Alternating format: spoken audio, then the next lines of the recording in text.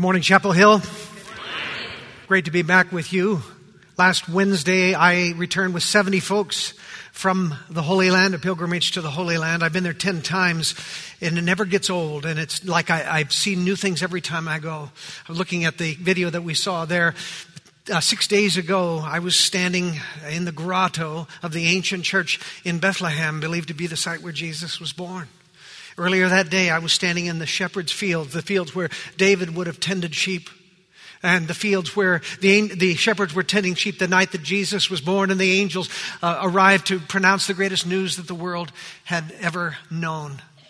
So even if you've been there as many times as I have, it's something exciting and new every time. But if you're brand new, as most of our folks were, it is like drinking from a fire hose. It's so overwhelming, you don't know what you're looking at, you don't know what you're seeing, which is why you need a great guide. And we had a great guide, a guide that I've used year after year after year. What you don't want is a diva guide. A diva guide is the one who's more impressed with themselves and their presentation than they are in the sites that they're supposed to be showing you.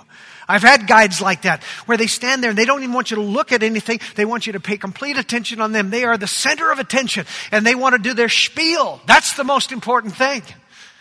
But if you got a good guide, what they do is they point out what you're seeing, and they say a few things to explain it, and then they disappear so that you can experience what it is you have come to see. When we come to the Gospel of John, there's a sense in which we are walking on holy ground.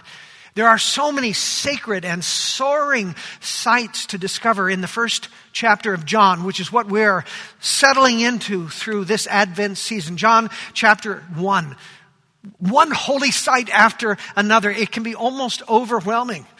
John doesn't start with the Christmas story like Matthew and Luke do. He doesn't start with angels and shepherds and magi. No, John takes us way back to the beginning. In fact, before the beginning of time even, he takes us back, and we listen to these soaring words.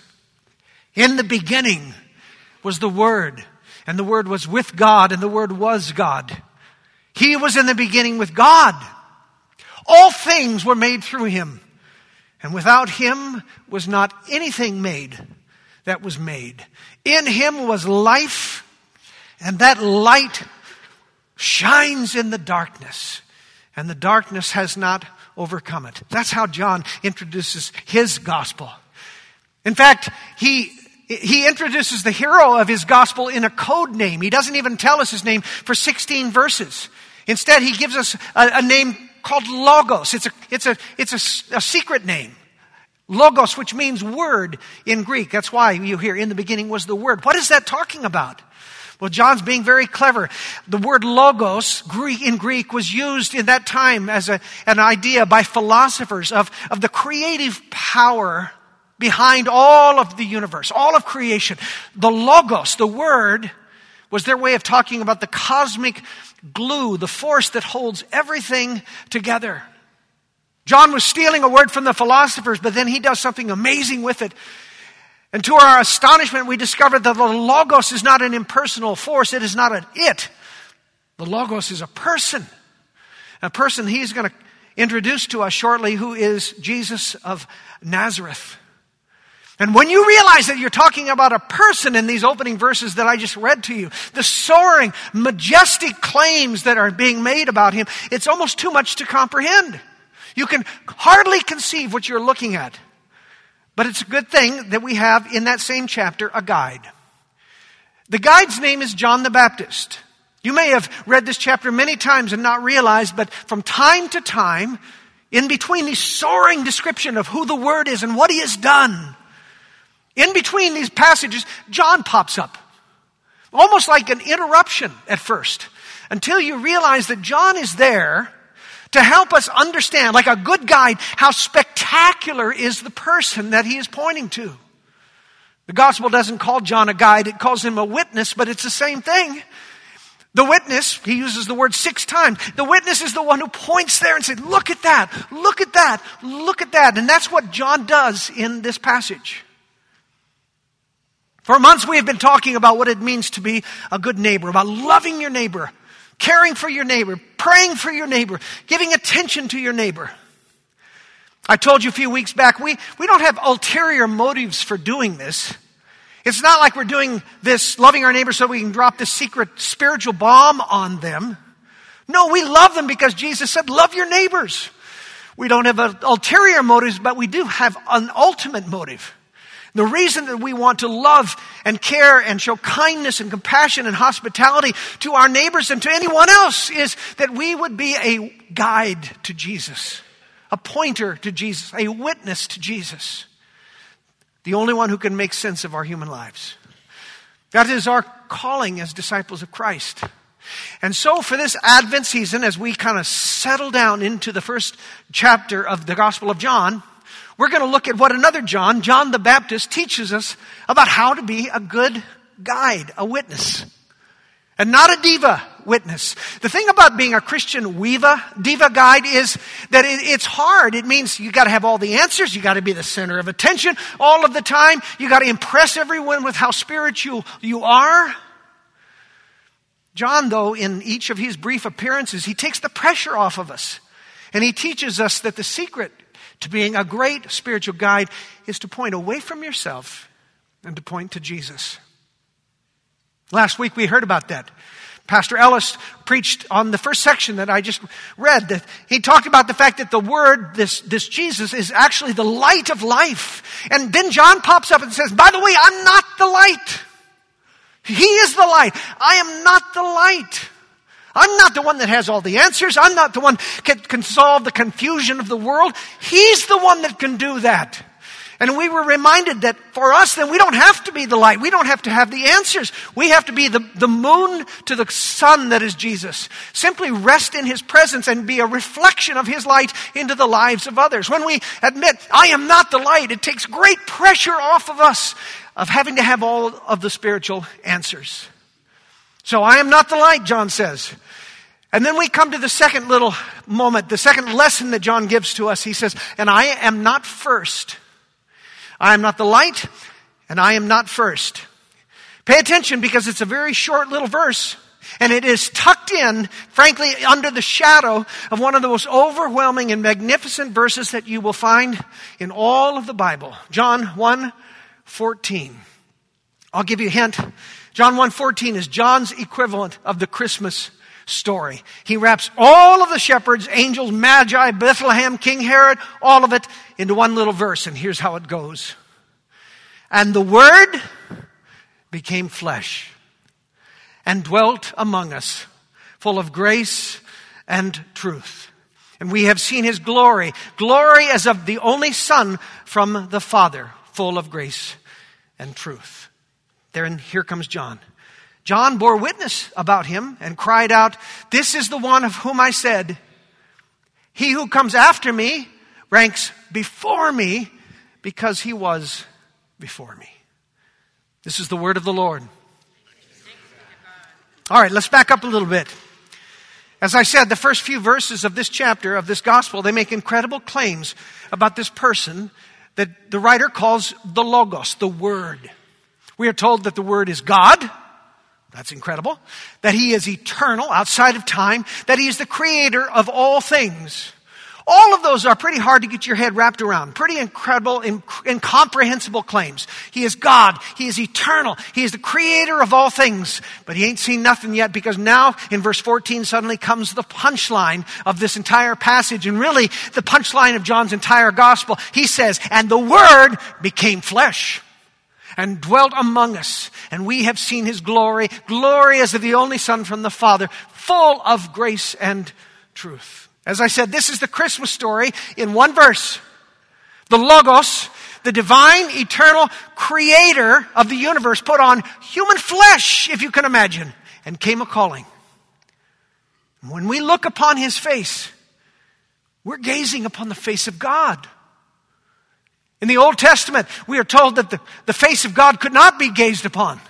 In fact, if you did, you would die. The glory of God was too much to bear for humanity. But somehow, when God comes to us in human form, in the person of Jesus of Nazareth, we're able to look at His face, at the face of God, and not only do not die, we are filled with His glory, and we live to tell the story about it.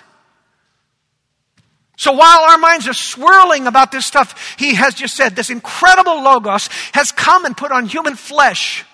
Suddenly John pops back up again with his second little interruption, his explanation. We read that John bore witness about this Logos, this one who became flesh, and he cried out, "This is the one I spoke about. I said, he who comes after me actually ranks before me because he was before me." What does he mean by that? In order to understand this cryptic little comment, you need to understand something about John the Baptist. He was the religious rock star of his time. I mean, he was an icon. He was the first prophet to have spoken to the people of God in 400 years. After the prophet Malachi, which is the last book in the Old Testament, God went silent. He clammed up. For 400 years, God didn't say a word, and the people longed to hear from him. They longed for a word from the Lord, but they didn't get it. Maybe God was just fed up with their idolatry. Maybe God was just fed up with their disobedience. But like sometimes parents do, he just went silent. They got the silent treatment. A long time, 400 years. And then suddenly John the Baptist comes on the scene, and he hit strong. He was the first prophet to speak in 400 years, and we are told that crowds flocked to see him. My real estate friends will tell you that the key to business is location, location, location. John must have missed the memo because he set up shop out in the middle of nowhere, and yet the crowds kept coming. They listened, they repented, they were baptized. Even the religious leaders were coming to be baptized by John. Even the Roman soldiers, the occupiers, were coming to be baptized by John. Even his cousin, Jesus of Nazareth, came to be baptized by John. When John saw him, he said, "No way, Jose, I'm not going to do this. I'm not going to be baptizing you. You ought to baptize me." Jesus said, "Nope, this is the way we're going to do it." And so when Jesus went under those baptismal waters at the hand of John, he was honoring him and validating the ministry of this first prophet in 4 centuries, the one who had come to prepare the way for him. In fact, Jesus would later say of this John the Baptist, he is the greatest man ever born of woman. Think of that.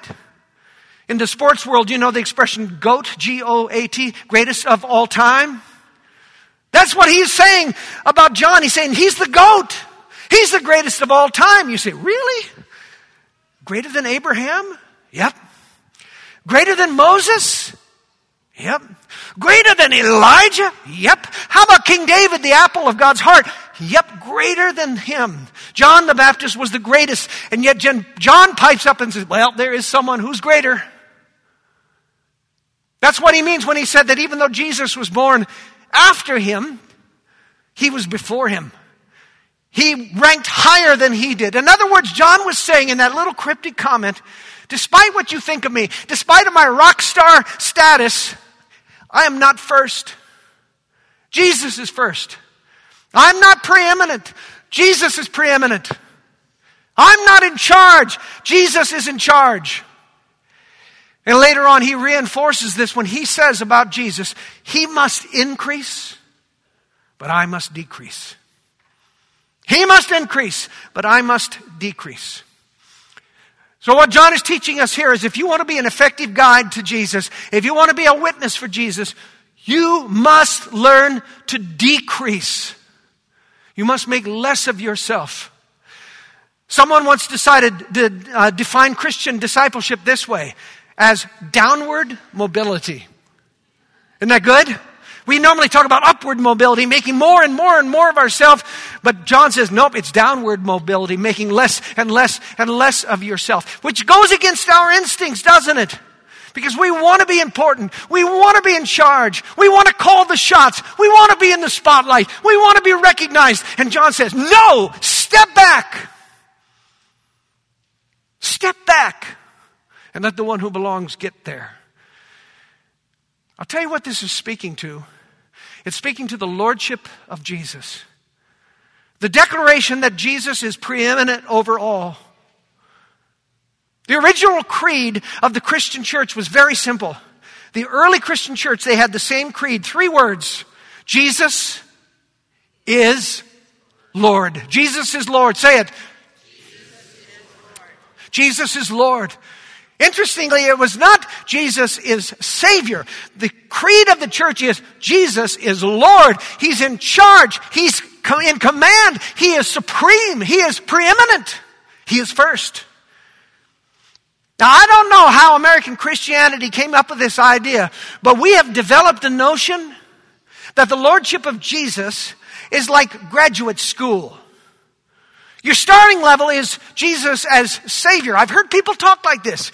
Yeah, I've accepted Jesus as my Savior. Who wouldn't? Take away all my sins, clean me up, forgive me for every bad thing I've done, make me ready to go to heaven. Who wouldn't want that? Yeah, I'll take Jesus as Savior. But then they say, but I'm not quite ready to make Jesus the Lord of my life. I'm going to hold off on that for a while. Until I've lived the life I want to live. Until I've spent my money the way I want to spend it. Until I've had the kind of relationships that I want to have. I'll just put off that lordship thing until then. That is exactly what Constantine, the first Christian emperor of the Roman Empire, did. Although he made Christianity the official religion of the Roman Empire, effective 323, that's a long time ago. Constantine was not baptized until his deathbed. Why? Because he was the emperor. He liked being the emperor, and he didn't want anyone else to be the emperor of his life. Not even Jesus. But it doesn't work that way, beloved. It never has. Only Jesus as Lord can be Jesus your Savior. They go together. Only when we declare that Jesus is first, Jesus is in charge, Jesus is supreme, Jesus is preeminent, do we experience the salvation of Jesus in our life. It's not Jesus as Savior now and Jesus as Lord someday. It's a package deal. As I look back over my ministry life, I think the greatest illusion of my ministry life was the idea that I was in charge. That everything depended upon me. That I was in control of everything. And over the years, the Lord has beaten that delusion out of me, thank God. And may I tell you that when you finally come to realize what a delusion this is, when you finally come to realize that Jesus is in control, it is incredible relief. I was in charge of 70 people in Israel. It meant every time someone was sick, that was my responsibility. It meant when someone got lost in the old city of Jerusalem, it was my responsibility to find her. It meant when someone got stopped in the security line at Frankfurt Airport and barely got through in time to make their flight to SeaTac, that was my responsibility. I'm telling you, when we landed at SeaTac and I got my bags and I got in the car and headed home, I was so relieved not to be in charge anymore. If you want to be an effective witness for Jesus, John would say, then remember your place. Remember your place. You are not first. Jesus is first. You're not in charge. Jesus is in charge. You're not Lord. Jesus is Lord. Can you say that about your own life? Not that you're perfect.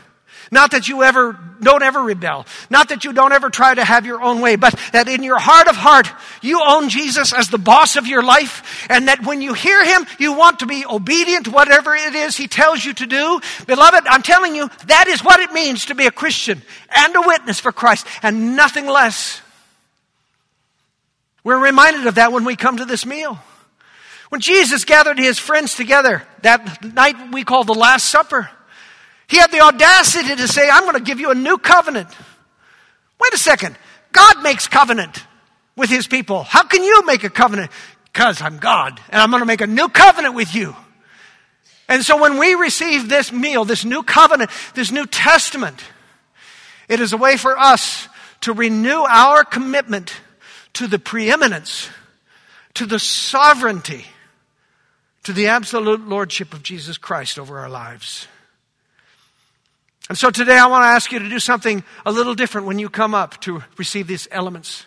When you receive the bread and you dip it in the juice and you partake of it, when you're done doing that, I invite you, if this is true for you, not just if they're words, but if it's true for you, if it's the longing of your heart, I invite you as you take to say, Jesus is Lord. Jesus is Lord. And not just Jesus is my Lord. This is an affirmation of something much greater. He's not just your Lord. He is the Lord of everything, whether we acknowledge it or not. But it might be a good idea from time to time if we remind ourselves of that fact. Jesus is Lord. When you receive this meal today, may your parting words be, Jesus is Lord. Let's pronounce that together. Jesus is Lord. I invite you to come to this meal as a reminder of what Christ has done for you. And so once again, I share with you what Jesus shared with his disciples so many years ago. In that upper room with his dearest friends, he sat down and he took bread, plain old bread. But he blessed it and he broke it and he gave it to them and saying, this bread is my body. I'm going to be broken for you. My body's going to be torn, shredded for you. And every time you eat this in the future, I want you to remember the sacrifice I made, the price I paid. This is my body broken for you. And then after supper, he took the cup, just wine, plain old wine. They drank it all the time. But this time he did something different. He said, every time you drink this cup now, I want you to remember that I am going to pour out my blood. In the next few hours, I'm going to be shedding my blood for you. And this blood is going to be a covering of your sin. This blood is going to be a new testament, a new covenant that will change everything forever about your relationship with God.